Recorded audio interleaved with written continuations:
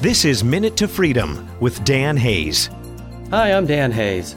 Today let's talk about trust. Have you ever felt like it took a long time to be able to trust people?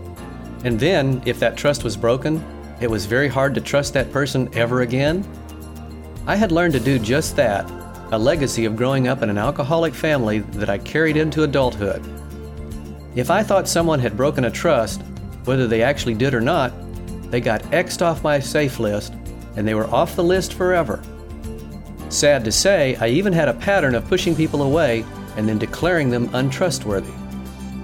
Finally, I came to see that it wasn't because I picked friends that couldn't be trusted. Instead, it was my issue around trusting that was getting in the way.